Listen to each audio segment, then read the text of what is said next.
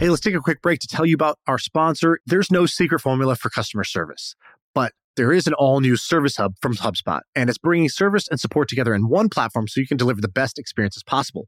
You can free up your customer support reps' time with an AI-powered help desk, so you can easily support and grow your customer base. The secret's out. Service Hub is a game changer. Visit HubSpot.com/service to learn more. Yo, it's my first million. And I'm Sean. Today, Sam is out, and I brought in a guest for the brainstorm. It's one of my best friends, Suli. By the way, it's funny. I always say one of my best friends instead of my best friend, just as a slight hedge, in case they don't feel the same way. You can always, make it easy with the one of my best friends. Anyways, one of my best friends, Suli, is here. And we talked about a bunch of things. He had a bunch of ideas. We talked about a reputation system for people, so like Yelp for people, and the idea of selling your own data instead of having companies sell it for you and how that might work. We talked about an idea for creating a new religion. That was kind of a wild one. I don't know how people will feel about that, but I liked it. We talked about a bunch of fintech ideas. So things like owning assets with your friends, what the modern day timeshare might look like, co-living spaces, starting new banks, starting a competitor to Stripe and a framework around that, doing the opposite of what the big companies do. And we talked about pharmaceuticals. We talked about Superhuman. We talked a little bit about, just stuff that's going on in his life. Suli was the first ever guest on the podcast. So if you go back to episode 1, it's with Suli. That's where he talked about his kind of life story. Today, we do none of that. Today, we jump straight into a brainstorm and just shooting the shit, just catching up. So we're not talking about, what he's done in the past, but he has a very interesting life. He sees a bunch of interesting ideas. You think not only has he been a really, really successful entrepreneur, but he is also an investor in, 100 companies, 100 startups, including a bunch of big ones that you've heard of. So I asked him, fun questions like, look at your calendar and in the last 30 days, who was the most interesting person you met with or you had a meeting with on your calendar? Or if you had to make $1 million this year, how would you do it? And he talked about some fun ideas like title insurance and stuff like that. Anyways, I won't give it all away. Hope you enjoy this episode. I think Suli has the potential to be a guest kind of like Andrew Wilkinson, a returning guest who comes on every 2 months or so as a friend of the pod. But you guys let me know. You be the judge. You can say more Suli or that's enough, Suli. Either one. I won't take any offense. Let me know what you guys think. Feel free to tweet at me. And hope you enjoy this episode. Yeah. I feel like I can rule the world. I know I could be what I want to. I put my all in it like no days off. On the road, let's travel, never looking back. Suli, you're back. The first episode, the guest from the very first episode of the podcast. The podcast would not have even been born without you.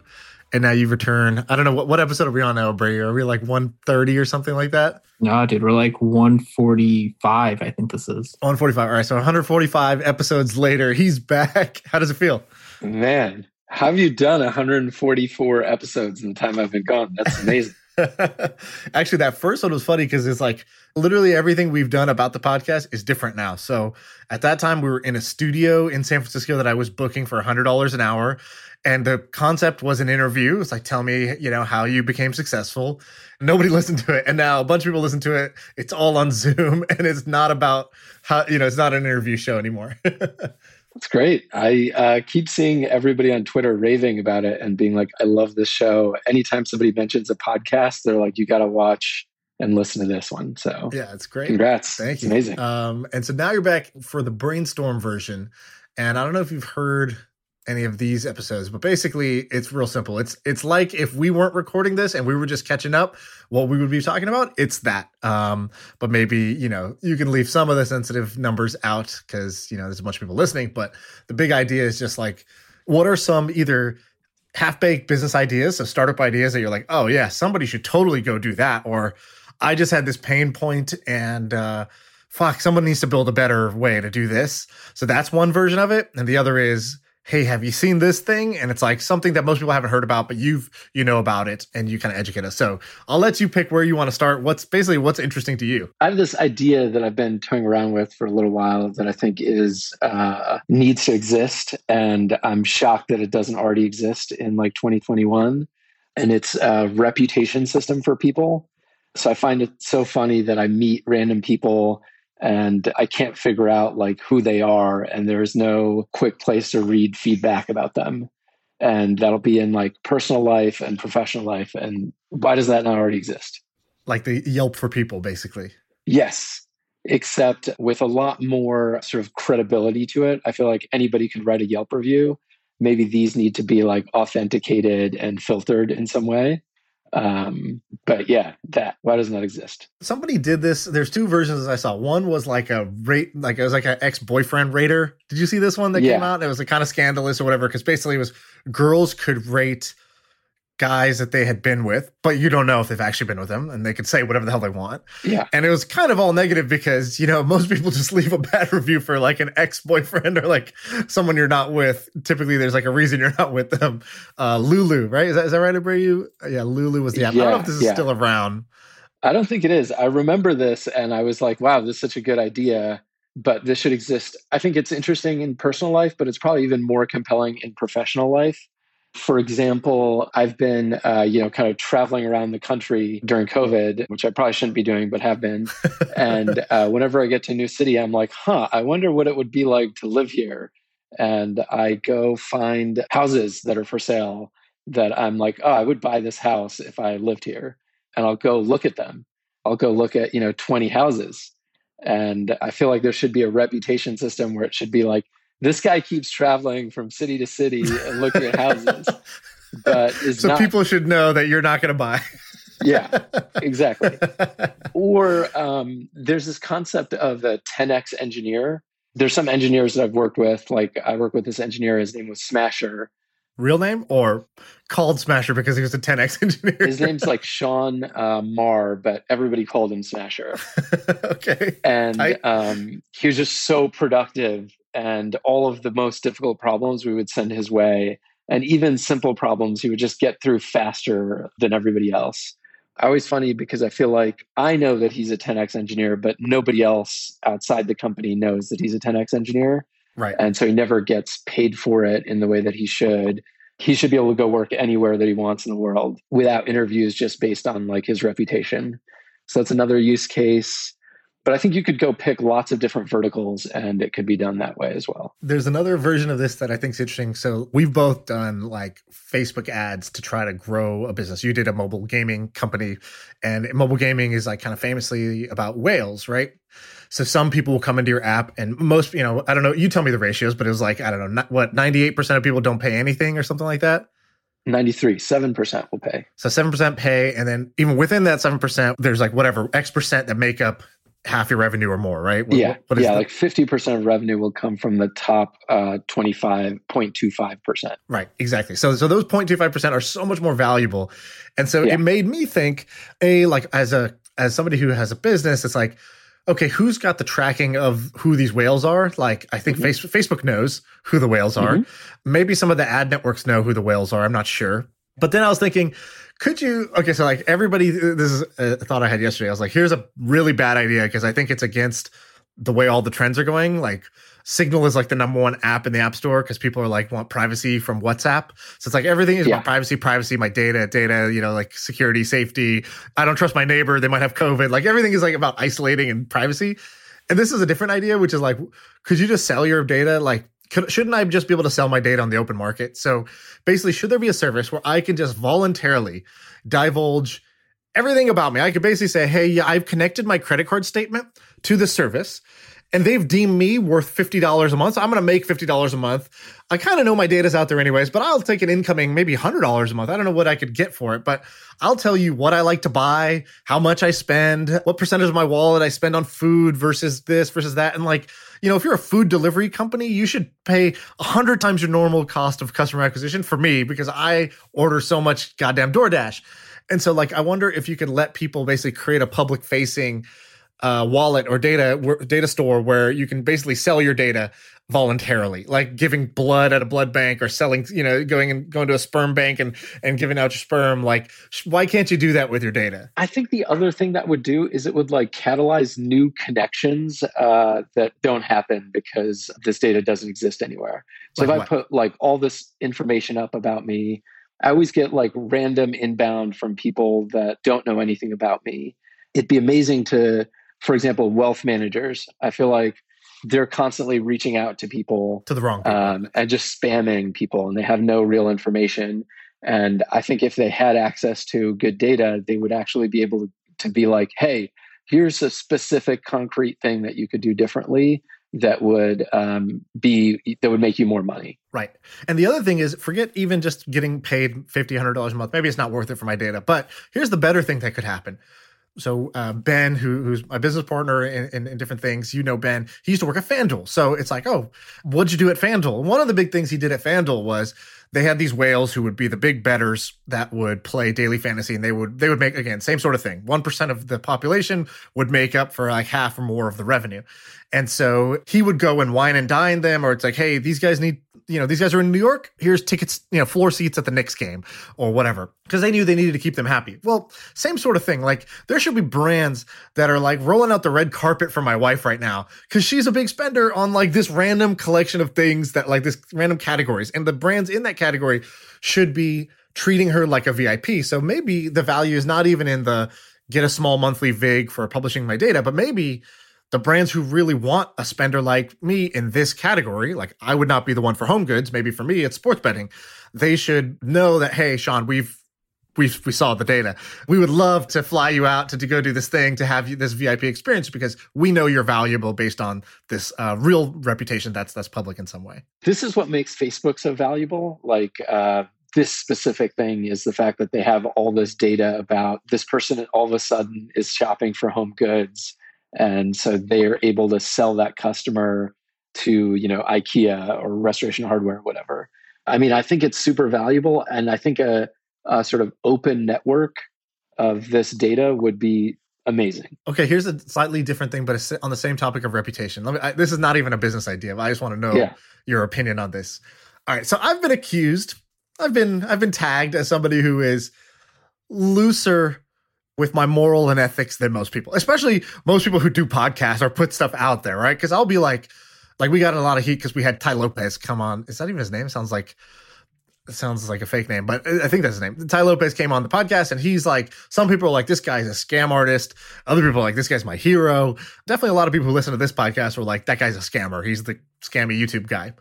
And people were like, I can't believe you're letting him on the show. And I was like, I can't believe that you're surprised I'm letting this guy on the show. First of all, this is definitely going to be highly watched. If you know that I'm willing to do things to get more audience, let's be honest. And then the second thing is like, I see no moral problem. Even if it was Elizabeth Holmes from Theranos, like even if I knew this person had committed fraud, I would still I'm trying to do conversations with interesting people, the people that I'm interested in. I would have tons of questions I would want to ask that person. I would love to talk to Elizabeth Holmes. I've read everything. I read that book. I watched all the documentaries. I'm obsessed with her. I don't know how she did it. It just seems so insane what she did. I'm obsessed with did you watch the documentary, the Indian guy who was like her partner? That guy was hilarious. No, I haven't. I mean, my favorite thing is she would roll around with 9 bodyguards. She had a meeting with Rupert Murdoch and showed up with 9 bodyguards. And Rupert Murdoch was like, who are all these people?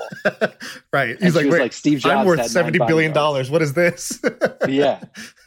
Steve Jobs had 9 bodyguards. So that's how I picked 9. Okay. So anyways, so basically, long story short, I've been accused, or I'll say like, oh, there's this guy who was doing this thing where he was like, he was arbitraging Uber credits, Uber's invite credits. Like he had people in India taking rides, and he was getting, $10 US credits, and he was selling the $10 credits for $5 so you could ride half off. And so like that was his business. Some people were like, oh my God, why are you guys highlighting this? I'm like, I think that's a clever business. That's not illegal. And, even if it was illegal, I'd still want to talk to somebody who did something interesting. That doesn't mean I condone it, but whatever. Anyways. My question is actually a little bit different. My question is... By the way, that reminds me of this one thing, which is somebody pitched me Jewel in like the seed round. Yeah. And I was like, wow, I think this is going to be a great business, but I want nothing to do with this based on like moral grounds. Yeah, like I think I would have invested in Jewel. Yeah, it sounds like you would have. You would have made a lot of money. And also I think, whatever. I won't even defend it. Yeah, I probably would have invested because I probably would have made a lot of money. So the question I'm going to ask you is a little bit different.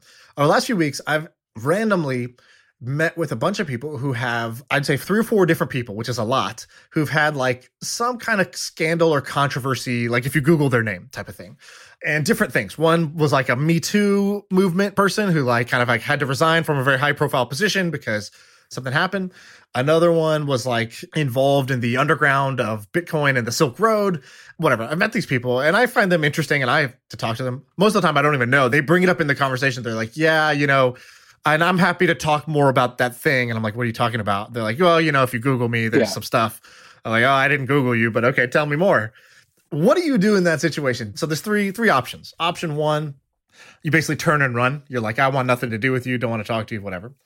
Option two is like, well, I'll talk to you, but I'm going to keep my distance. I'm going to keep you at arm's length. I'm not going to really become your friend. I'm not going to do business with you. I'm not going to do anything like that. And three is like, I'll look into it. I'll kind of make a judgment of based on my interactions with you and what this history really is and kind of what you're telling me. I'll kind of make a judgment call from there, whether I want to like continue to have any kind of relationship with you at all. How would you deal with that? Hey, let's take a quick break to tell you about our sponsor. It is a podcast that we want you to check out. It's called D2C Pod. It's hosted by Ramon Barrios and Blaine Bolus. It is brought to you by the HubSpot Podcast Network, the audio destination for business professionals. And this is a podcast about all things direct to consumer, D2C. It's e-commerce stores. It's how you optimize your brand. And they're talking with founders, marketers, and the platform creators about all kinds of things that you need to know for D2C. Website conversion, paid ads, Facebook ads, consumer trends, email marketing. If you want to know the stories behind your favorite brands, this podcast is for you. They did an episode recently about scaling creator growth and influencer incentives. I thought it's pretty cool. So check it out. Listen to D2C Pod wherever you get your podcasts. The first thing I do when I meet anyone is I try to interrogate the shit out of them in the most friendly way possible. So I would just, ask them 100 questions about who they are. Okay. I have this insatiable curiosity about learning about people and why they make the decisions they make. So especially people who are like way out there making decisions that I'm afraid to make, right. Not even based on, personal morals, but like society. And these people are like, fuck society, I'm doing this thing. They're so fascinating. The Theranos thing is like evil and there was risk of people's health and same with Juul. But I think there's a lot of stuff that's like bad, but you're not actually risking people's lives or things like that. Okay, so let's say you're not in the turn and run away. You're like, I'm curious. I'm at least going to talk to the person. I'm not going to run away from the person just because of that. So let's take A out. What about B and C? Where do you land? I guess all my close friends are people that I think are high integrity. I have this like friend of a friend who I recently discovered is like scamming the shit out of people. And so now I just don't talk to that guy. So I guess I would not befriend people that I think are scammers. What if it's more like the Me Too stuff? So it's like person was at a job and then they got fired because they were sending nudes to somebody else or something like that, right? Like they were harassing somebody or they were in a relationship, but they were their boss. So it's like not, the power dynamic was off and then they got fired or whatever it is. What if it's a situation like that? I think we're probably very well aligned. If you're scamming somebody or you're hurting people, I'm just not interested in that, whereas like people who do stuff in their personal life, it's a little bit different. Yeah. I mean, like, I think the Bill Clinton stuff is not as bad. Actually, I don't even remember any of the details of the Bill Clinton stuff because I was young, but it seemed like it was two consenting adults. So, it doesn't seem like a big deal.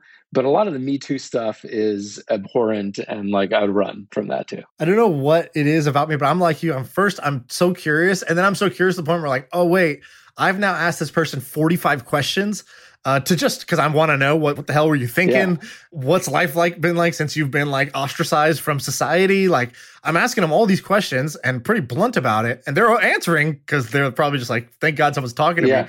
But at the same time, after question 45, I'm like, oh, wait, like now I need to like decide, I need to like separate now or like this person thinks I'm their friend because I've been talking to them for 45 minutes and asked them 45 questions.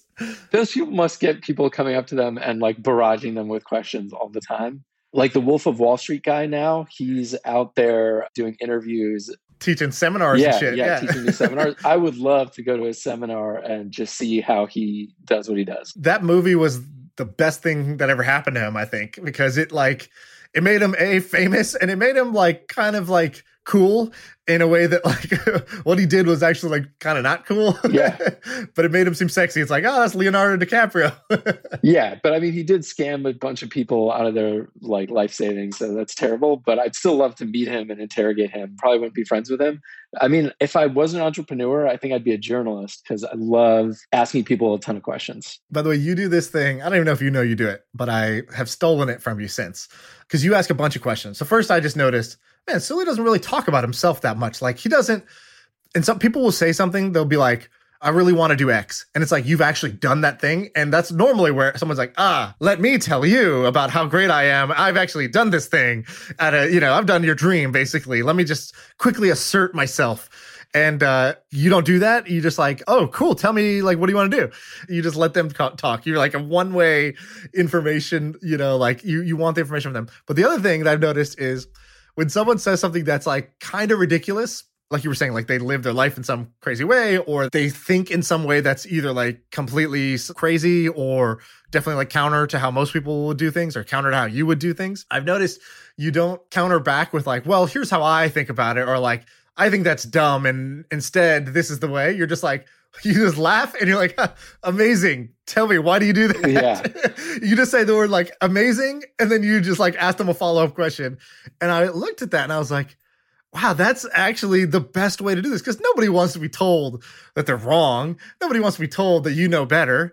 Everybody just wants to talk. And actually, by doing this, you actually do learn a lot more about this person and their perspective than you would by just repeating what you already know that's in your head. Yeah, I always do that. And, actually my brother does this too. And sometimes we'll go out and meet somebody in a professional context. And the two of us are just asking 100 questions. What's funny is at the end, it's so rare for the other person to ask 100 questions back and to be like, great, now it's my turn. I have 100 questions to ask you. How did you do this? Why did you do that? Like nobody asks 100 questions. I feel like they should. I'm just waiting for them to ask it. It's not that it's like a one-way street. I just am waiting for the other person to show an interest in, hearing my story. Okay, so let's get back to ideas. I hijacked you to find out how I should deal with these scandalous folks that I'm meeting. But that is a great way, which is say amazing and ask a ton more questions, because it is amazing and fascinating what they've done. I realize how much of a fucking know-it-all I am, because now that I'm like waiting for that moment to, instead of telling them what I think and just saying, amazing, like, tell me more, like, that's awesome, like, why do you do that? The conversation just goes so much better and you learn so much more and you enjoy it so much more than like getting into this kind of like, well, I think this and you think this without even, it's not even what I intended before, but now I have a hack. So if you're listening to this, you should try that. Yeah. Also, you get like a psychological profile of people by doing this. Like recently I've been trying to I'm buying this business and I was trying to find somebody to run it. And I posted on Facebook and Twitter about it. And all these people contacted me. Why is nobody replying to that? I feel like you put out the best call to action. It's like, hey, I have a business. I'm looking for someone who's smart, but you don't need to be a genius to run this thing. Clear path for you to become a millionaire. You just have to kind of like work at it and I'll help you. And I think that coming from you, that's like you're Willy Wonka and you're like, here's a golden ticket. You don't even need to eat the chocolate bar. Like, here's just the golden ticket. And I saw there was like 6 comments on the thing. And I was like, what the fuck is going on? Like, that's insane to me. I asked for DMs, so a ton of people DM'd me. So I did get a decent number. Okay, maybe okay. That makes more sense. Yeah, 200 people that like replied to that. And what's funny is somebody replied that's like a friend of a friend. And because I've interrogated them and asked them 100 questions, I already have this like psychological profile Right. of this person. And I was like, oh yeah, you're actually a good fit. So I'm going to like zoom in on you and try to make this work with you type thing. Let's talk about some other kind of like ideas, spaces, problems that you find interesting that you think people should be working on, or stuff you find interesting. What else you got? The other thing I think is interesting is kind of like a reputation system, but trying to catalyze connections. So understanding who people are at other companies, the information, the like website, the information that's like that tech news website, we'll put out like here's the hierarchy of people at Coinbase. Yeah, the org chart. And I think having a place where you can find who is the right contact at Microsoft or Salesforce or P&G or whatever to be able to actually like catalyze a transaction or a deal that you're trying to do. Like that's what LinkedIn should be, but isn't. We talked about an idea like this a while back, a long time ago with Daniel Gross. He was on, and we both had the same kind of, we were both like, dude, you know what fucking is so annoying and shouldn't be so invisible is just like the org charts of all these companies. Like who's who manages what, who reports to who. Why is this a secret? And then Abreu just put it in the chat that there's a startup came out that raised $10 million to do exactly this called theorg.com. And basically they're crowdsourcing it. So you go, like I created the one for Twitch. I was like, oh, good. Twitch didn't have one to start. So I was like, here's Twitch. There's the CEO and then here's the COO. And, you know, like, here's where I fit in this little like tree. And then nobody else like contributed to it. Because I think that's like obviously the hard, you know, cold start of this. But if they do it, I think it's a pretty valuable data set to have, which is like, because that does take the biz dev kind of like LinkedIn problem and you could charge for it to get access to these people and their emails. Yeah. You easily charge for it. Going back to that reputation thing, I think you could do that in a bunch of different verticals and it's like super valuable. And you could get paying customers and like lawyers would do it. Realtors would do it, like all kinds of professions where they're interacting with random people. And you're saying not reputations of the lawyers, you're saying them of the customers, clients. Yeah, of the customers. And I think there's some people that do this with tenants. If you're a tenant trying to get an apartment, there's some like reputation system out there for it. Yes. I think it's kind of like secretive too. I don't think you get to see your score.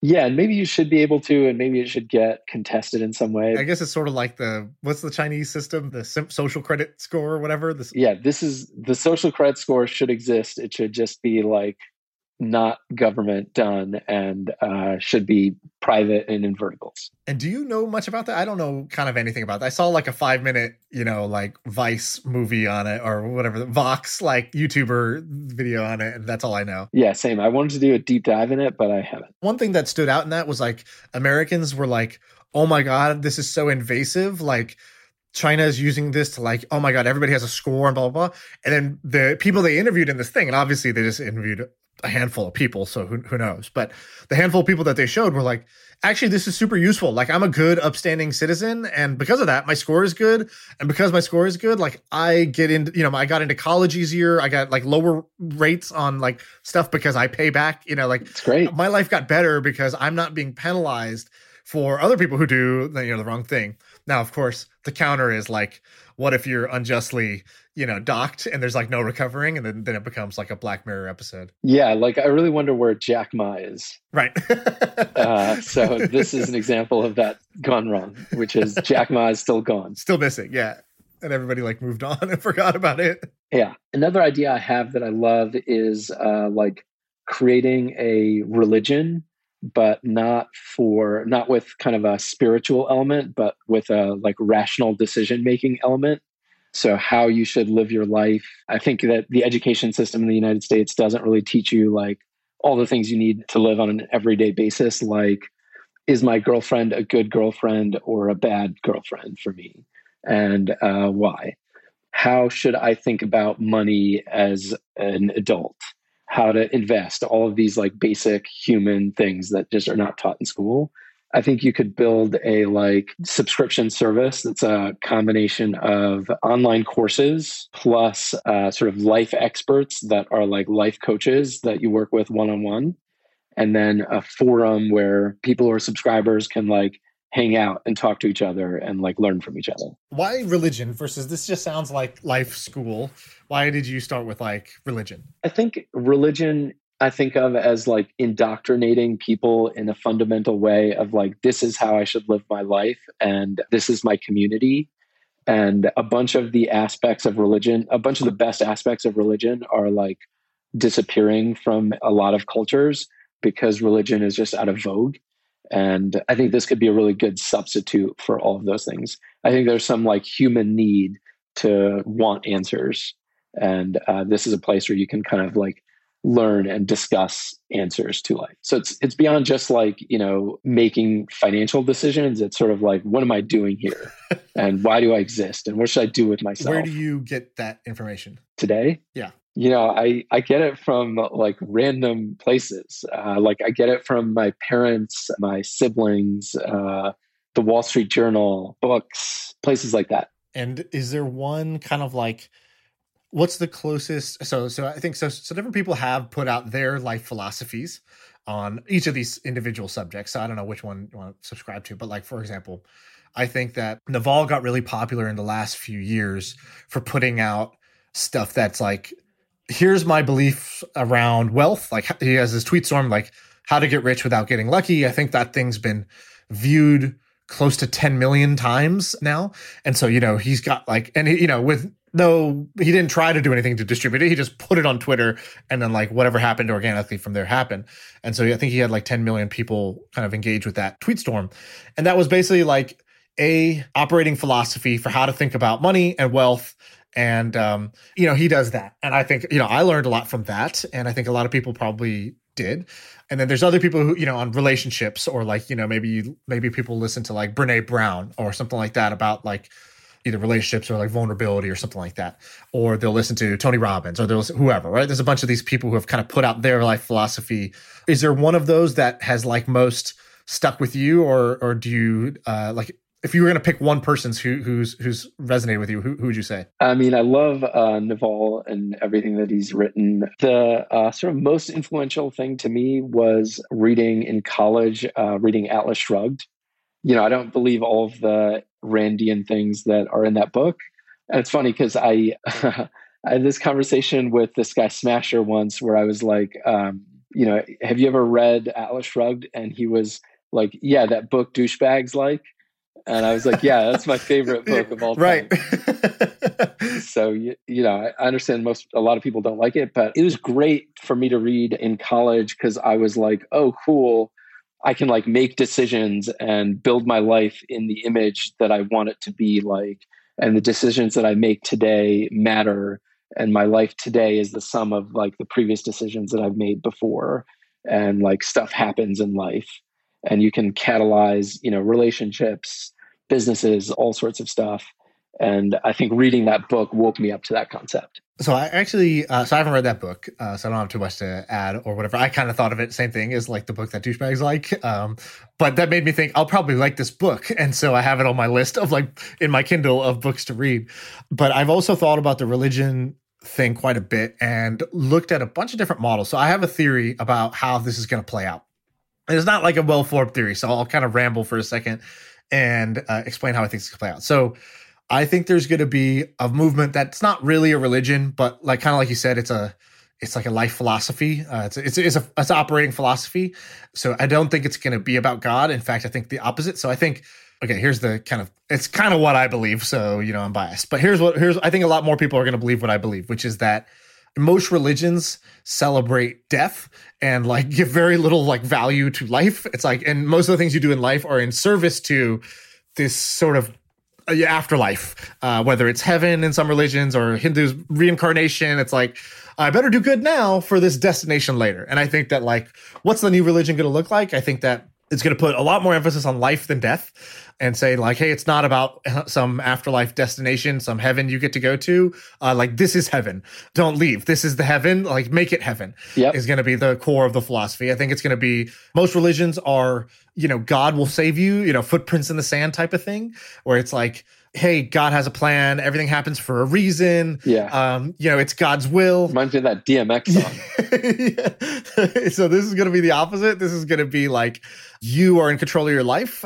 You decide what happens and you decide how it's going to be, whether you're going to like or dislike the way that your life is going. It's up to you to control the quality of your life. You don't get to control the external environment, but you get to control how you feel about it. And it'll put a big emphasis on like your response to what's happening, not good things happening to you. And so I think that's going to be it. So it's going to be like a radical belief in yourself, not a radical belief in God. The next thing is that I think it'll keep a lot of things. I totally agree with that. Like everything you just said, totally agree with. And so then the next thing is, all right, what's it going to take from religion? It's not going to change everything. So I think that's the 20% that changes. The last bit that changes is going to spread through the internet. So somebody's going to figure out how to turn this, like, if you look at how other religions spread, it was like, orators going into like town squares and just saying shit to like writing things down into books, and then those books being passed down and like schools and churches where you gather in person. Like, okay, all that's going to move to the internet. So people are going to figure out how to like take this philosophy, put it on the internet, more like Naval's tweet storm that's going to get reshared a bunch of times on the internet. And then, people are going to gather on the internet. They're going to like coalesce into private groups and chat rooms and video streams and stuff like that all through the internet. So it's going to spread like crazy through the internet.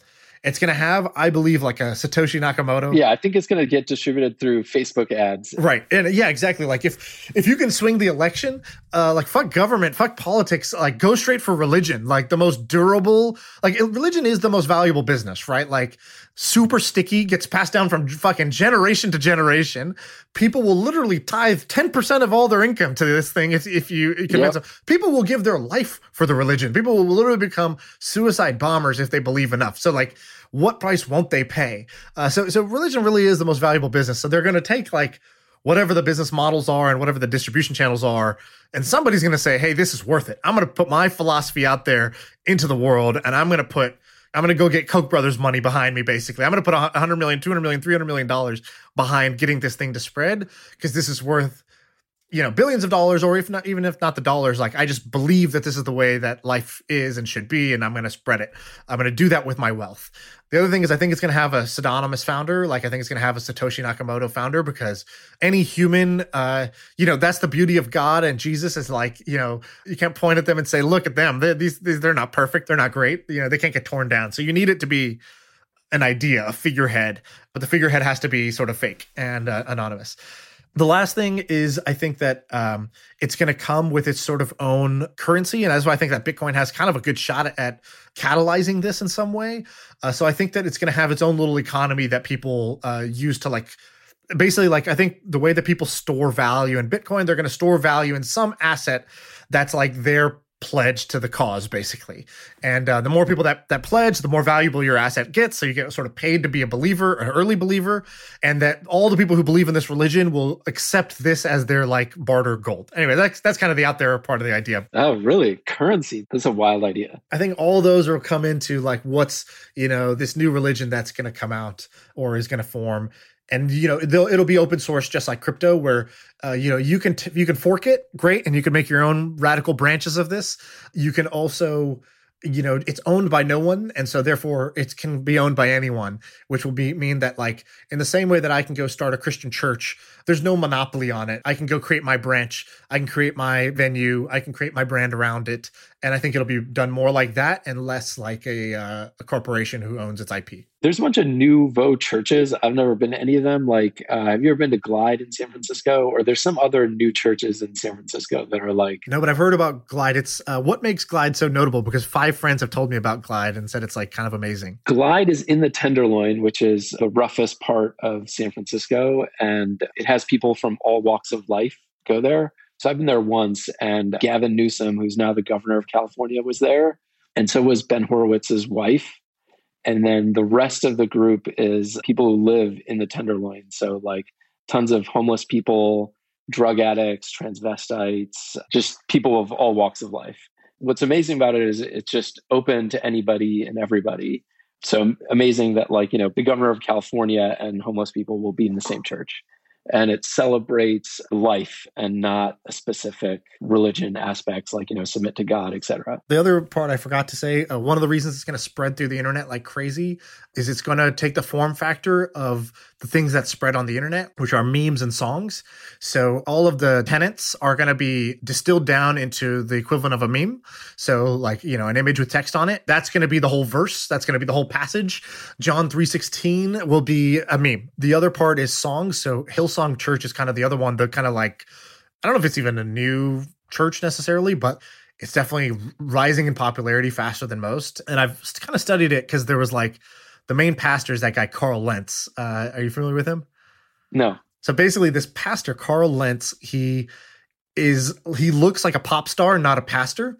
But again, he this is the problem of having anybody be the figurehead, any human be the figurehead. So he was kind of like someone who took it mainstream because he's super good looking. He dresses like with like supreme, like streetwear style, like, pastor. He used to be a college basketball player. He's friends with Kyrie Irving and Drake, and like he's Justin Bieber's personal pastor. So like when Justin Bieber quit his tour, his $100 million tour, and just stopped and said like, I want to go spend time with God. It's, he basically went and hung out with Carl Lentz and like just decided like, I'm going to clean up my act. Kyrie Irving, kind of same thing. And he's friends with all these like rappers and athletes because he looks like the hip hop pastor. And so he's like jacked. And then he leads Hillsong Church. And Hillsong is famous because they do kind of incredible music. Like they are like a full band. They put out albums every year that are like I used to listen to one of their songs, not even knowing this is a religious song. It's just a cool song called Oceans. That's like just a very, I don't know, like peaceful song that's like, I don't know, it's catchy. And it's not like a hallelujah, praise Jesus. That's not like the words of the song. So you don't realize it's gospel, but it is gospel. It just sounds like, mainstream music in a way. And so I think that whoever does this is going to take a page out of the Hillsong playbook and they're going to convert all their like kind of the things they do when they gather and the mantras into catchy music you'll listen to because you like it. It'll be shared through Spotify and YouTube and all these other huge platforms. And then the ideas will be captured, and it has to be simple enough where it's captured in a meme. Now, it won't look like a tacky meme probably, but it will be the same idea. So that's the rest of my religion thesis. Yeah, the people who I think could do this today is actually Calm. Like the Calm app has the attention of people and could like do this. They're already kind of an anti-religion. Like, oh, look, this is clearly good for the soul without me telling you what to believe in this, like these deities, Yeah, exactly. And it has all these people who are like turning to it for answers. And it's got like the same soothing voice that a lot of religion will have. So it feels like that's a place where something like this could start. Okay. I like that idea a lot. And maybe I should go do that. That sounds fun. Yeah, I keep thinking I should do that and nothing else matters in life except like working on some version of that idea, because I think it would be like transformational. Like it's very hard to impact, billions of people, and religion is something that has done that across like history of time. And I think calling it a religion also like expands your concept of what's possible and what it is the other reason I like to call it a religion, as opposed to like a, consumer subscription service. Right, exactly. Because when you said religion, I got really excited, and then you described it and it sounded like some kind of like educational service that you grow through Facebook ads, you charge for. And actually all those things are true. But when you call it a religion, it can be so much more than if you just called it like my masterclass for life or whatever else it would be, because that just feels like a business. It feels like a narrow business that's just trying to like has a very transactional kind of focus. Yeah, totally. I have this other idea that I don't know if it's actually a business idea or like a concept I believe should exist, which is shared ownership of assets among friends. Okay. So I've gotten to a place where I'm not precious about any like physical object or thing that I buy, except maybe like a white pair of sneakers for a week until they're no longer white. I think that it'd be amazing to have a group of friends where you share assets in some way. So a friend of ours, Ramon, had a McLaren. And what was great is you'd go over to his house and he'd be like, get in the McLaren, you drive it, take it around the block, like go, go, go. As opposed to like, this is my McLaren, step 6 feet back, right. Keep your social distance from the car. Right. And he was like, yeah, if you bang it up, no big deal. It's a McLaren. Right. It's a car. So I think doing that with things like a McLaren or a vacation home amongst your friends would be amazing. By the way, when I drove it at like 11 miles an hour because I was like, I'm not fucking messing this car up. And he was like, no, like, why aren't you driving? Like, what are you doing? Why are we just rolling? Hit the gas. And I was like, I'm a little bit scared to fuck up your car. So I don't want to do anything. I don't know how this car works. This car is like a helicopter to me. Yeah, so I think that should exist. And it's like you get people who are in some local trusted network and you have like a shared calendar. And I've been traveling around the country trying to buy a vacation house. And the goal is if I buy this vacation house... You're inventing timeshares. Yeah, that's what's going to happen. Just everybody gets access to it for free. And maybe, you got to pay for somebody to come and clean it afterwards. But other than that, it's like a free community service. And I wonder if that'll take off. This is a totally different idea. But you've told me something about like Similar idea of like community, kind of like neighborhoods. So I think you were the one who was telling me about these developers who are doing, explain this idea. You know what I'm talking about. Yeah. So there's a couple of developers in Florida who are building communities with housing development communities hyper targeted at people of a specific culture or faith or something like that. So I think there's a bunch of Indian communities in Florida where somebody built 500 homes, and everybody who moves into the home, generally speaking, it's going to be a bunch of Indian people who are living there. And then they have like Indian culture inside that community. And I think the clubhouse has like a temple in it, and they provide food that's like Indian food 3 times a day that you can sign up for as a subscription meal service. It's like, instead of the country club, it's like food that my parents or your parents would actually want to go eat. And when they get there, they kind of feel like they can just talk to other people because there are other people just like them, for the most part. They don't feel like, hey, this should be standoffish. It's like, no, we're meant to get to know each other. That was the premise of this community to start with. Yeah, it's like master plan versions of like Chinatown or Koreatown or whatever it is. And I think that would make so much sense. And there should be developers that build it. And that's the sort of thing where people are going to say, I want to be in that neighborhood, and I'll pay whatever it takes to be in that neighborhood, even if it's more expensive than other neighborhoods. You remember that guy, Jeff, I introduced you to, Vishal's friend? We went out to dinner. We were talking about a bunch of startup ideas at the time. He's working on something new. Has he told you about it? No. Okay, it's kind of cool, and it's in this vein, so I'll bring it up here.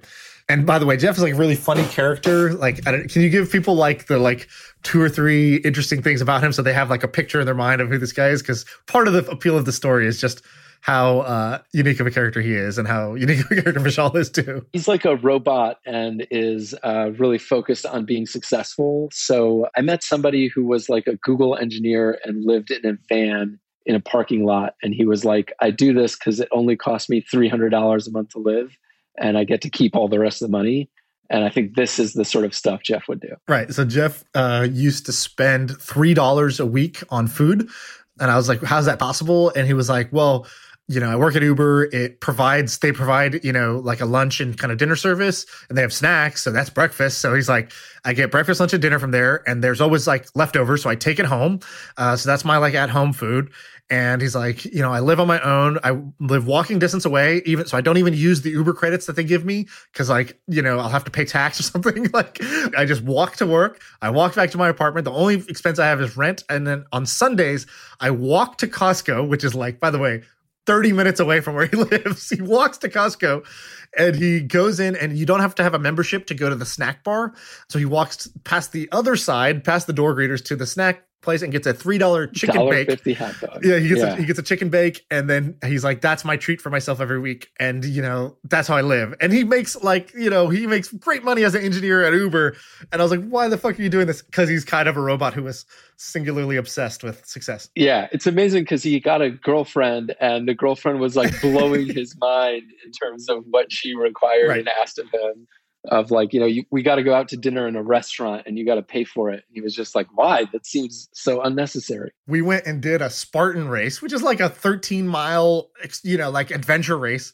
And at the end, we went to Chick-fil-A because we were all starving after the adventure race. And he had grabbed like 12 protein bars from the race that they were giving away afterwards. And was like, oh, no. This is out of my budget. I'm not doing Chick-fil-A. I need to I'll just eat these protein bars. And he ate 10 protein bars instead, which I found amazing. So he was really disciplined in that way. So anyways, he totally changed. So I talked to him. I was like, what are you up to? Like, are you still just like focused on being a billionaire, or like, what are you up to? And so he was like, he was like, actually, I really wanted to like kind of mix it up in life.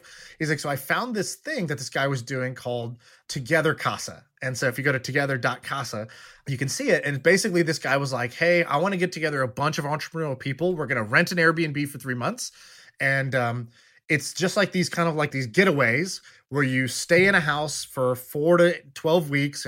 Different houses have different terms.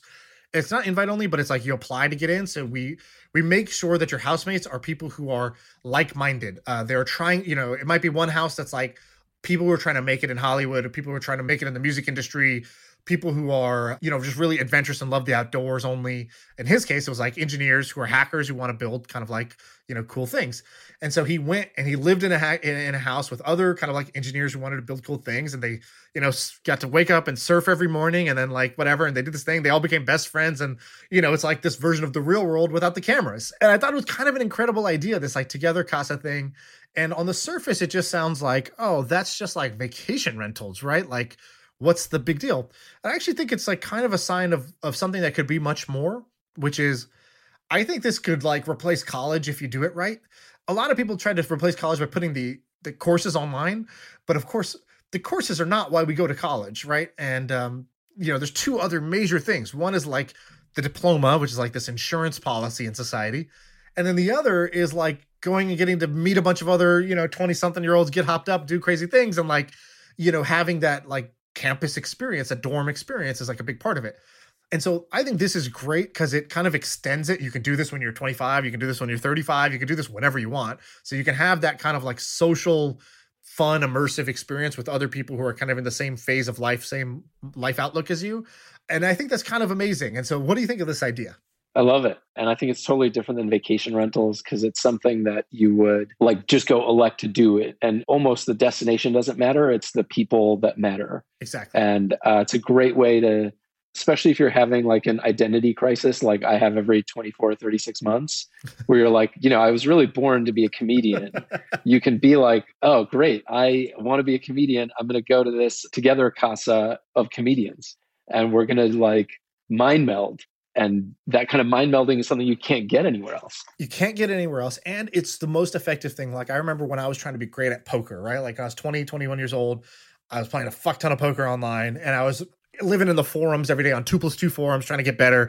And that's one way to get better, was like going in there and reading and like watching videos, buying books. But the best players, they all did the same thing. They all got a house. They moved in together. They would grind all day. And then at night they would shoot the shit with each other, but they would kind of be swapping stories and tactics.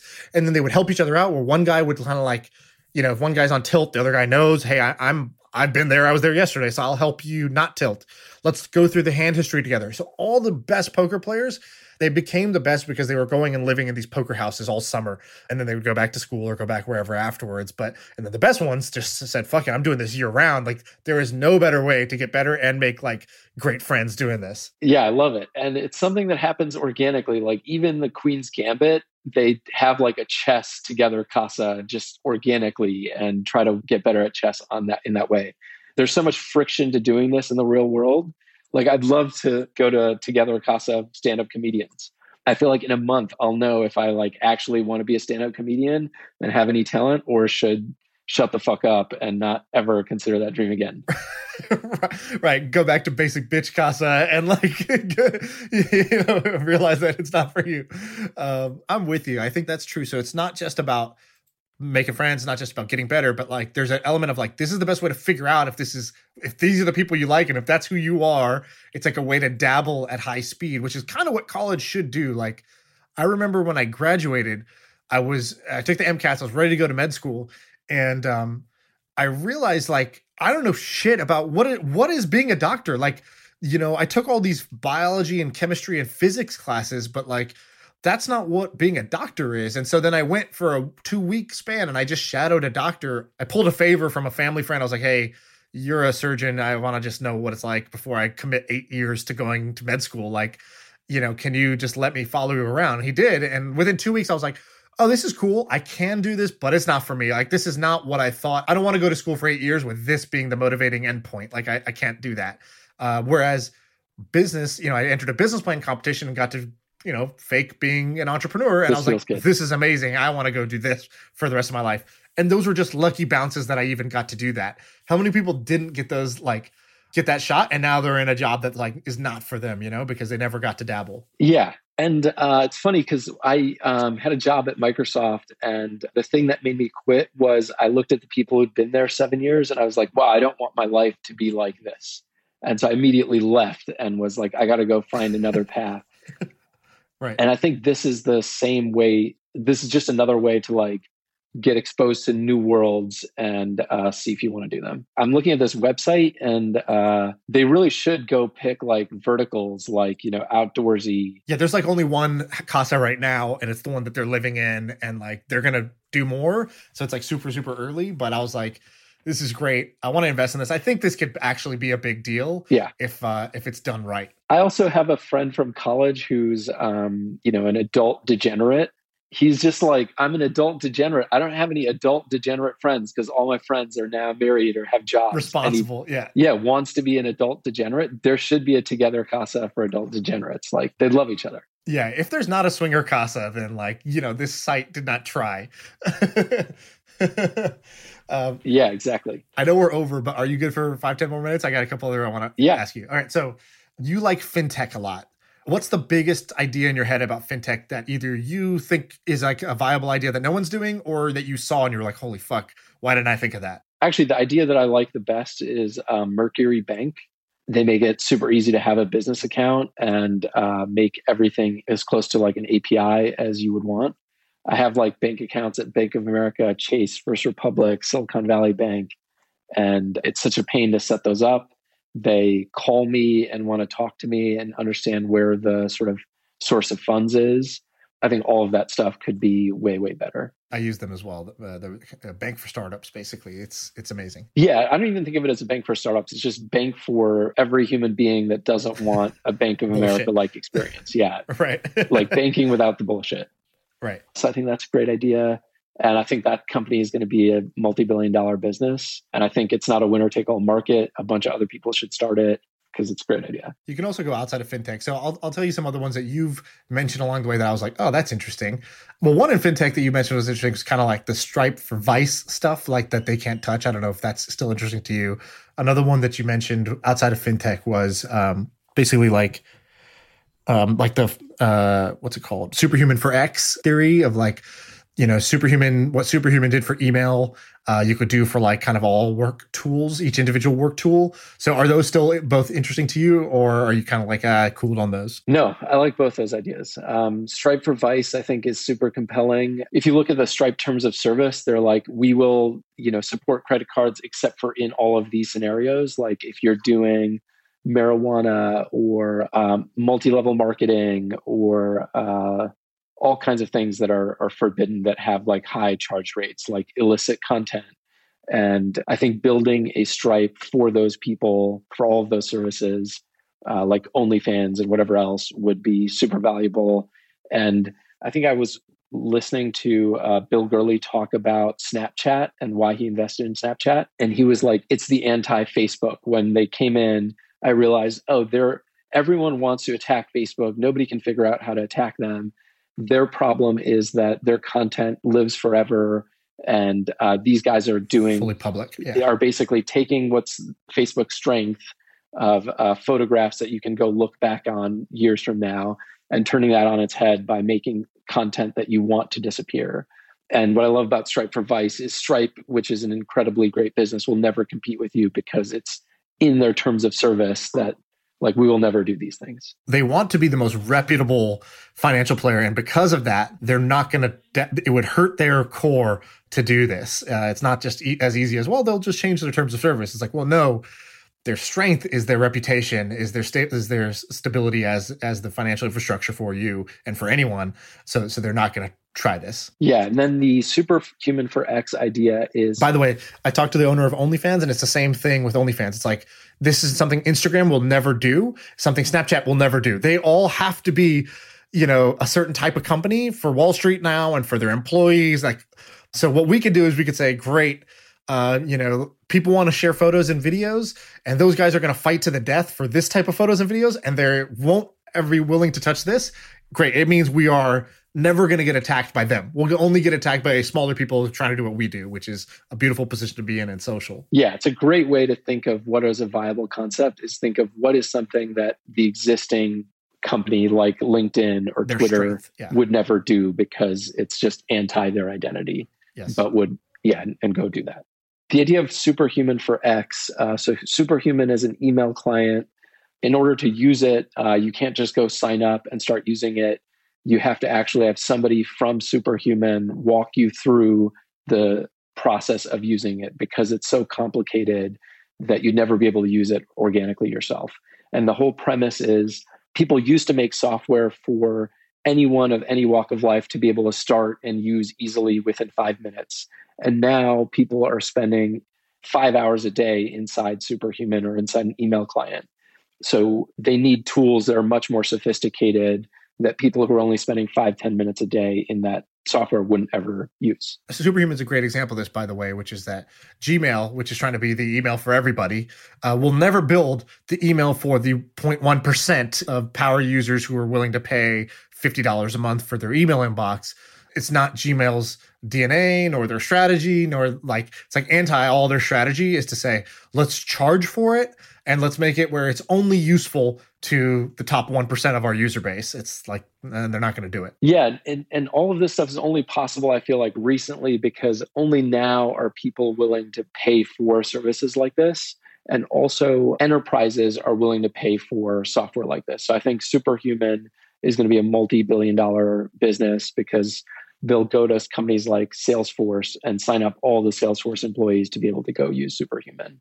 And that's just something that you couldn't do with this kind of software like 10, 15 years ago. Give me one more. What's a space you're really interested in right now that you want, if you could spend some more time going down that rabbit hole or you're meeting a bunch of interesting people in that space, what spaces are standing out to you? Pharmaceuticals. I think pharmaceuticals are, today companies like Pfizer kind of do two things. One is research and development and the other is marketing.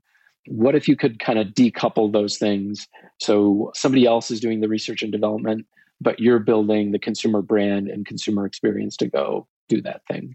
So there's a bunch of companies like Curology that do it for acne or Hims that does it for balding and things like that.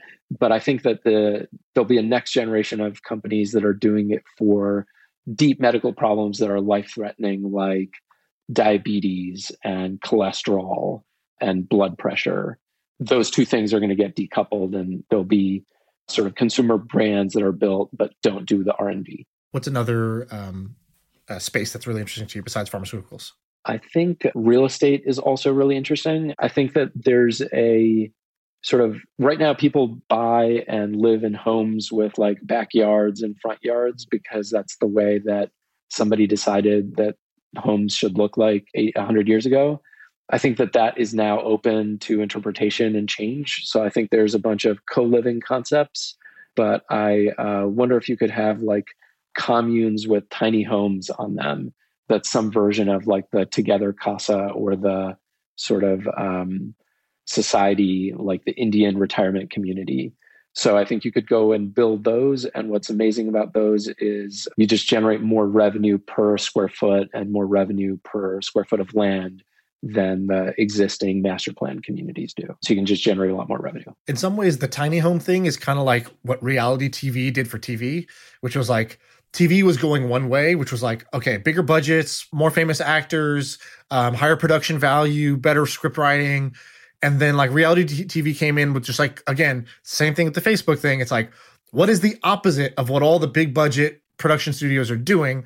And that they don't understand and they don't want to do, and it's like anti their business model. They're out of business if you all of a sudden make everything cheap with no name actors, with no script writers, with like minimal production value, and that's what reality TV was. And so reality TV came in as this thing that was like really compelling to the consumer, but it broke the entire model of what people were doing with TV. And so it was like both really cheap to produce and, was really compelling to the consumer. And so reality TV has stuck around because it nailed both those. And I feel like what's happening with stuff like, either Together Cross or tiny homes and stuff like that, it's like, wait, what if people wanted less?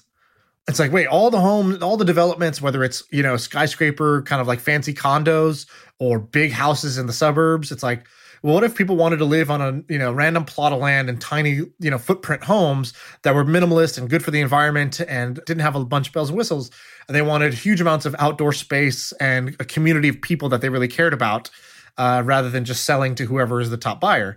And so I think somebody can create like whatever the equivalent is of reality TV for real estate, where you basically flip the model on its head because consumer tastes are changing, at least for segments of the population. Yeah, I love it. I also went to a Berkshire Hathaway annual shareholder meeting, and they have a company that makes manufactured homes.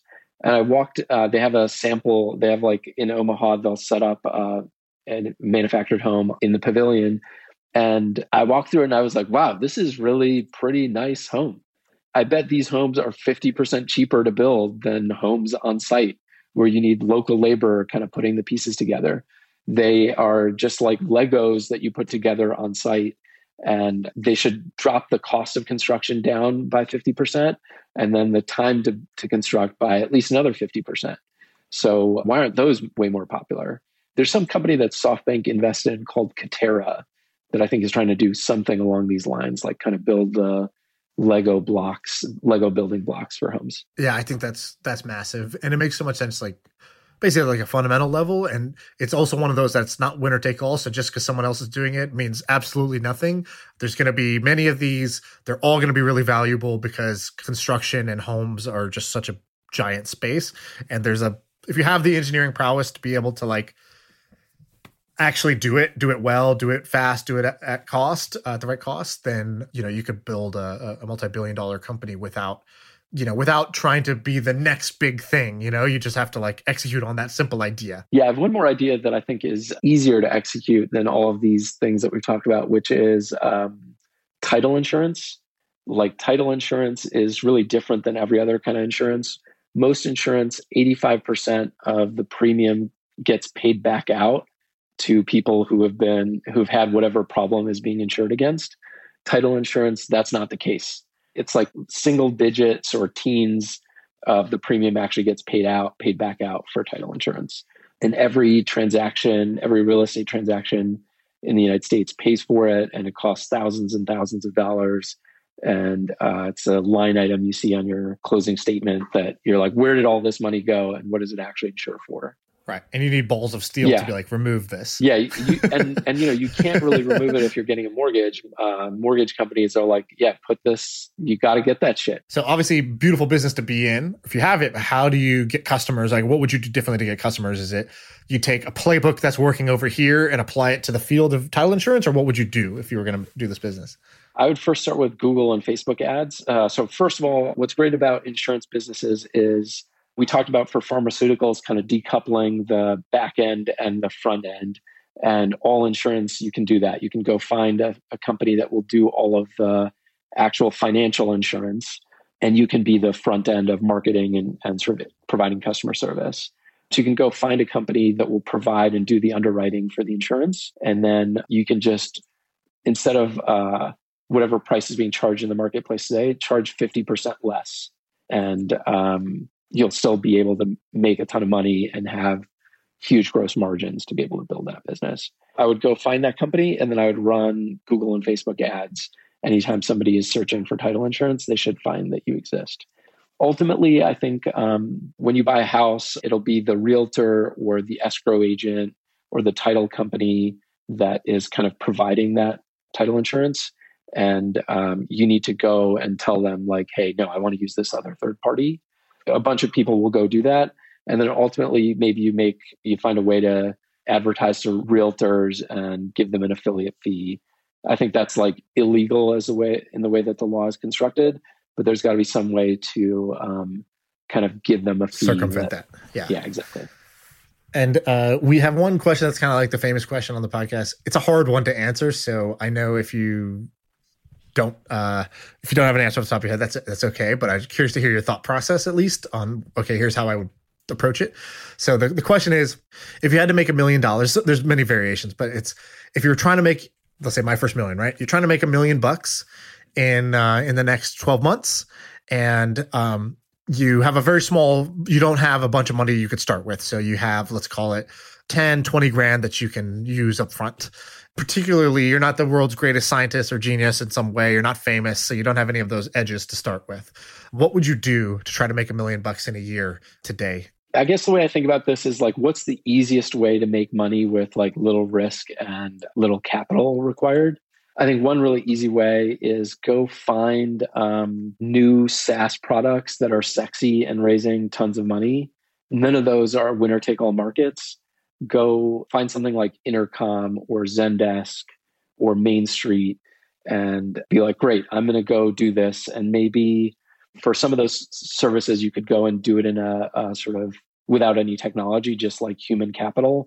So for example, there's a company called Main Street, and what it does is make it really easy for you to get R&D tax credits if you're a company that employs people.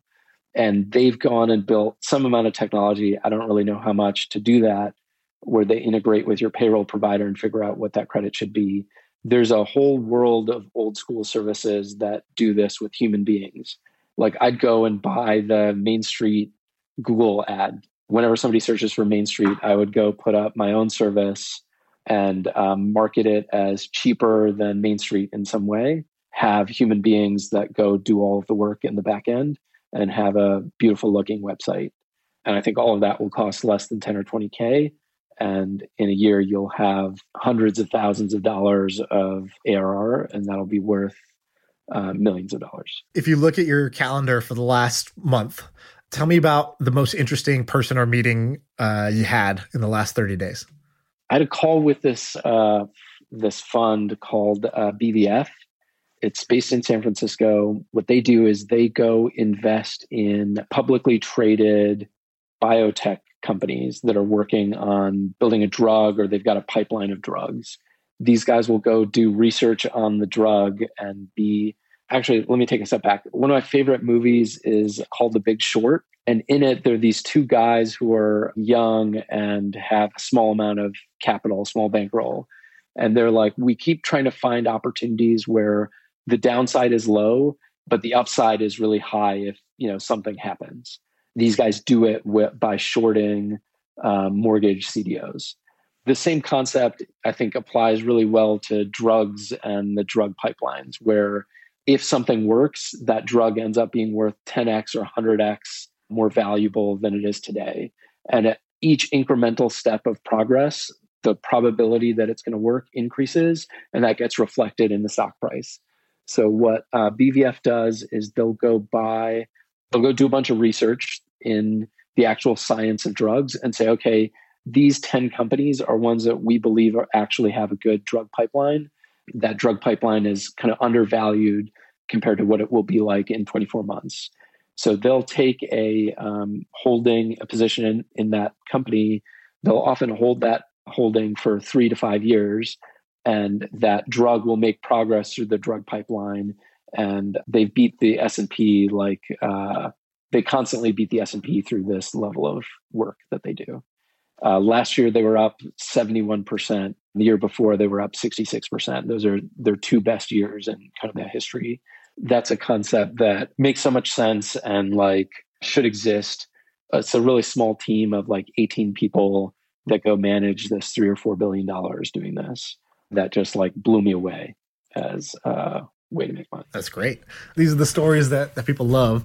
And I like that you said that one, because to me, I'm like, oh, Suli, if I had heard about them, I'd be like, oh, Suli, you got to meet these guys. You're going to love them, because I think you love that just makes sense businesses like that, where it's like, oh yeah, that makes sense. You're the people to do this, and you're fishing where not everyone else is looking. And all three of those they all sound obvious, but they're less common than you'd think. There's a lot of ideas that don't make sense. They require multiple miracles and hurdles to be achieved. Everybody's fishing in those same ponds, or the person behind it isn't the type of person you need to make that type of company successful. Yeah, increasingly when I'm making investments in things like this, I'm looking for people who are the top 1% in a very specific and narrow field. And they've got a decade of specialization in that thing. So BVF is a great example. This guy that we follow on Twitter, Moses Kagan, he has 6 neighborhoods in Los Angeles. And he's like, I only buy real estate in these 6 neighborhoods. I only buy 4 to 8 plexes. And I have this very specific way of adding value to, each property that I buy. And so he's just a very specific expert in what he's doing. And in order to compete with him, you have to learn 10 specific things and be narrowly focused on something for a decade. So I constantly now try to do that. Which is funny, by the way, because you're not that, right? You're the opposite. You're a hyper generalist who, will do a different thing. We'll start from zero every decade in terms of like your mindset, your skill in that field and whatever else, and be like, cool, I'm going to win, even though I can't even spell the thing I'm working on right now, but I'm going to win anyways. So what's up with that? How are those two things so different? Yeah, it's really funny because my brother started a deodorant company, and when he started it, our cousin asked him, like, do you know anything about deodorant? And he was like, no, I know shit about deodorant, but talk to me in 12 months and I will be one of the world's experts in deodorant, and I will know everything that there is to know about deodorant. Right. And he did. I think my life would be better served, actually, if I was able to be like, yeah, I'm going to focus on this very specific and narrow thing for a decade. Like, I'd become the top 1% in that thing in the world. For me, for some reason, I think I have two problems. One is I like immediate gratification. So I just don't like to wait that long to be like, yeah, this is working and successful. And then secondly, I'm too curious about like too many other things in the world. The reason I first started making investments was I felt like there are all these people doing interesting things in the world, and I was narrowly focused on making my company successful. And investments was a way for me to release that like anxiety and pressure that I had of FOMO on all of the other things that people were doing. And in fact, I think I still have that FOMO and I still invest for that exact same reason. But now I really look for these like 1% experts, decade invested, very narrow, specific scope of expertise. I did this last week, so I won't go into the details of it, but we have the segment we usually call Billy of the Week. It's like, it's a kind of like, who's the billionaire? What's their story? How'd they do it? What makes them interesting? And last week I did it. It's not on a billionaire, but it was on this woman who like basically pioneered the technique that's needed for this COVID vaccine. I don't know if you've heard her story, but it's insane. You should go look her up. I forgot how you say her name. It's like Caroline or Catalin, whatever. I don't know. She's a Hungarian scientist. Basically, the short story is like, 30 years ago, she was like, oh my God, this mRNA technique is really interesting. And Catalin Carrico, that's her name. So she was like, this technique's really interesting. She starts looking into it, doing research on it. And then like kind of in the 90s, science has all these, like, science is like fashion. It just gives like different sectors go in and out of vogue. And so this went out of vogue. It's like, there's no application for this. It's no hope there. And she's like, well, what are you talking about? We're making so much progress. This is actually great. And so she keeps working on it, even though there's no funding, there's no jobs available. And she like turns down all these other opportunities to like stay focused on this mRNA technique. She eventually publishes a paper. There's like a lost decade where she's like bootstrapping this herself, determined to find a way, publishes a paper saying, look, this actually like shows really promising results. And 3 different people read that paper and acted on it. One is in Stanford in California. They go start Moderna. Another one is in, wherever in Europe, and they start this other BioNTech, and they hired her as like chief scientist basically and give her shares. They also created a vaccine out of this. 3 different multi-billion-dollar companies started based off of this like kind of paper that she published. But it was just the determination of staying in this field and being like, no, I'm not going to go do CRISPR now because that's what's interesting. That's what's hot. I'm going to like stay focused on this thing. And like now she'll probably win the Nobel Prize. But, that's like kind of like heroic to me and like so inspiring and so different than anything I do. But there's a piece of that I like crave, Yeah. I'm jealous and admire people who have that kind of like focus for decades. Like if I could focus on my marriage the way she focused on mRNA vaccines, I'll have a happy marriage type of thing.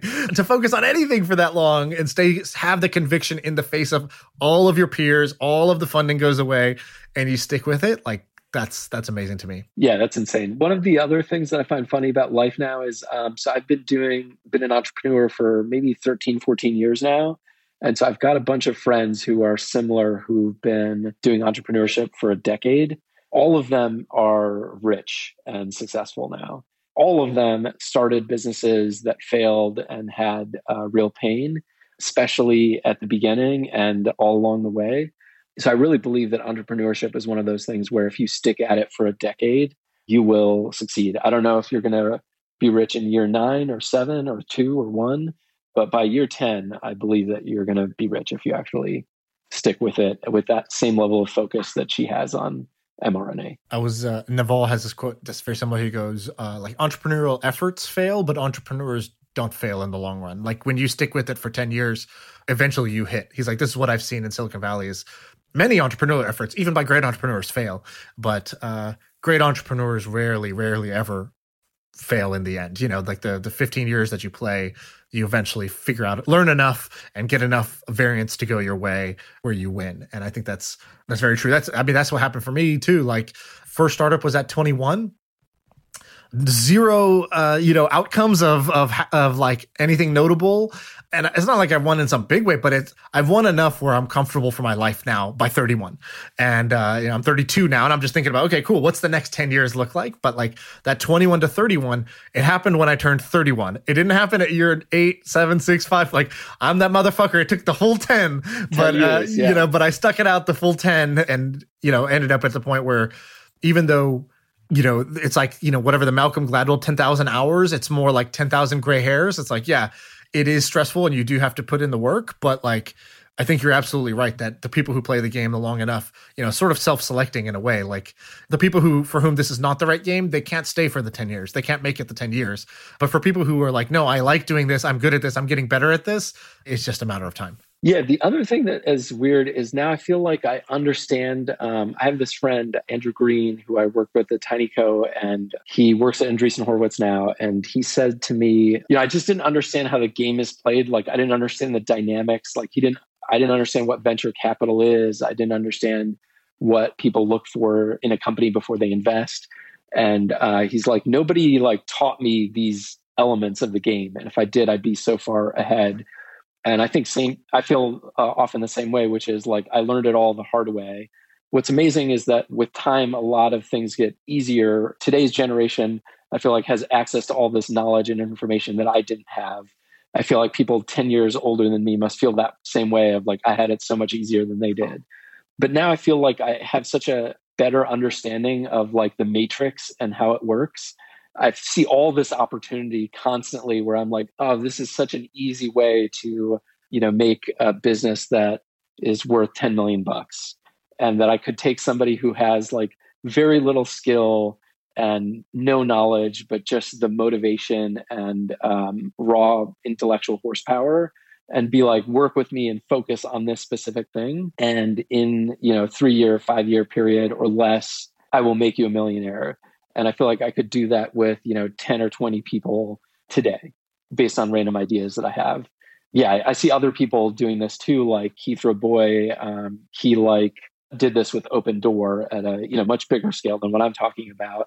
But I think that's such a really, like, as you like learn over time as an entrepreneur, you just connect dots and you connect dots that the rest of the world hasn't connected. And you're able to see an opportunity and be like, this is just such a simple, clear way to do this. You said something actually in the first podcast that had stuck with me because I didn't see the world that way. Not like I saw the opposite. I just never heard anyone say something like that. And it kind of stood out to me. And then ever since then, I was like, okay, I'm going to choose to see the world that way too, which is you go at the beginning, I didn't know what the fuck I was doing. I was like blind, just running, banging my head into the walls. I don't know what you're saying, but you're like, today I just see opportunities everywhere. Like my ears are overflowing with opportunities. And I remember thinking like, what does he mean by that? Like, he's right. There actually is just a million different ways to win, different winning solutions that you could go to, which is like so different than where I was before. Even like last 3 years when I was like just trying to make my own fucking company work and it wasn't working and I was just trying to make it work. And at the time the world felt like, is there even one way to make this work? Is there even one winning solution? Because it's not working for me and I don't see it, And then when you hear somebody say the exact opposite, which is like, oh my God, I'm limited by time and how many hands I have on my body. Like, there are so many different ways to win. I could be winning over there, winning over here. And it wasn't even in an arrogant way. I think you genuinely believed that. Like, it wasn't you saying I'm great, therefore I can win. It was, oh my God, there are just so many opportunities. Where do I go? And when I heard that, I was like, I'm going to be that guy. I'm going to be the guy who sees a million opportunities wherever I go. And like literally so much has changed. Like if I map out, it took me 10 years to make my first million and then 6 months to make the next million. And then, more, like it's been basically just getting faster and faster since then because, part of it is the mind. Part of it is like you accumulate some knowledge and you accumulate a network and things like that. But a big part of it is just literally believing that there are so many ways to make a bunch of money and be successful and have a great time. And if you look at the world that way, you'll start to see them everywhere. I really believe that, because that's what happened to me after you said it. And I started to be like, that's now my philosophy too. It's not even true yet, but I'm going to say it until it's true. Yeah, it's great. I remember my brother was a lawyer, and some friend of his became a partner, or somebody he knew became a partner at some law firm. And he was like, wow, this person is now going to start making, $3 million a year because they're a partner, and they're going to, just do this for the rest of their life until they retire. And he was just like, mind blown, and was like, wow, can you believe that? And I was like, yeah, that's amazing that they're going to do that. But they've kind of capped out in terms of what they're going to be able to make per year, because this is the profession they're in. They're going to kind of keep doing this thing. But he's an entrepreneur. And so I was like, we're not going to get capped out. Like, just imagine if the sort of income per year keeps compounding as we learn and like reinvest our capital in new ideas. And that's kind of what's happened over time. Like in 2020, I think 2020 was one of my highest earning years in life. I think that's just going to keep happening. And it's not that you worked any harder in 2020, or it's not that you worked any harder or unlocked some special new insights or anything like that. That's not the cause, right? It's basically compounding is the primary credit goes to compounding. It's just compounding of things that I understood, and like reapplying that compounding in thoughtful and intelligent ways. And that's like my own entrepreneurial endeavors. Or now I'll get to a place where I hear of a company and I'm like, oh, that is going to work. And like, I just believe that that's going to work. And that just wasn't the case for me 5 years ago or 10 years ago. I just couldn't understand those dots. And like you said, I don't think I'm not saying that I'm special or smart or anything like that. I'm just saying it comes with like experience and time and open mind that's constantly looking to connect dots. That's great. Okay, we can wrap it up. Sorry, I went way over the time I asked you for. So just a smooth 47 minutes over time. All good. Sweet. All right, I got to go. It's workout time.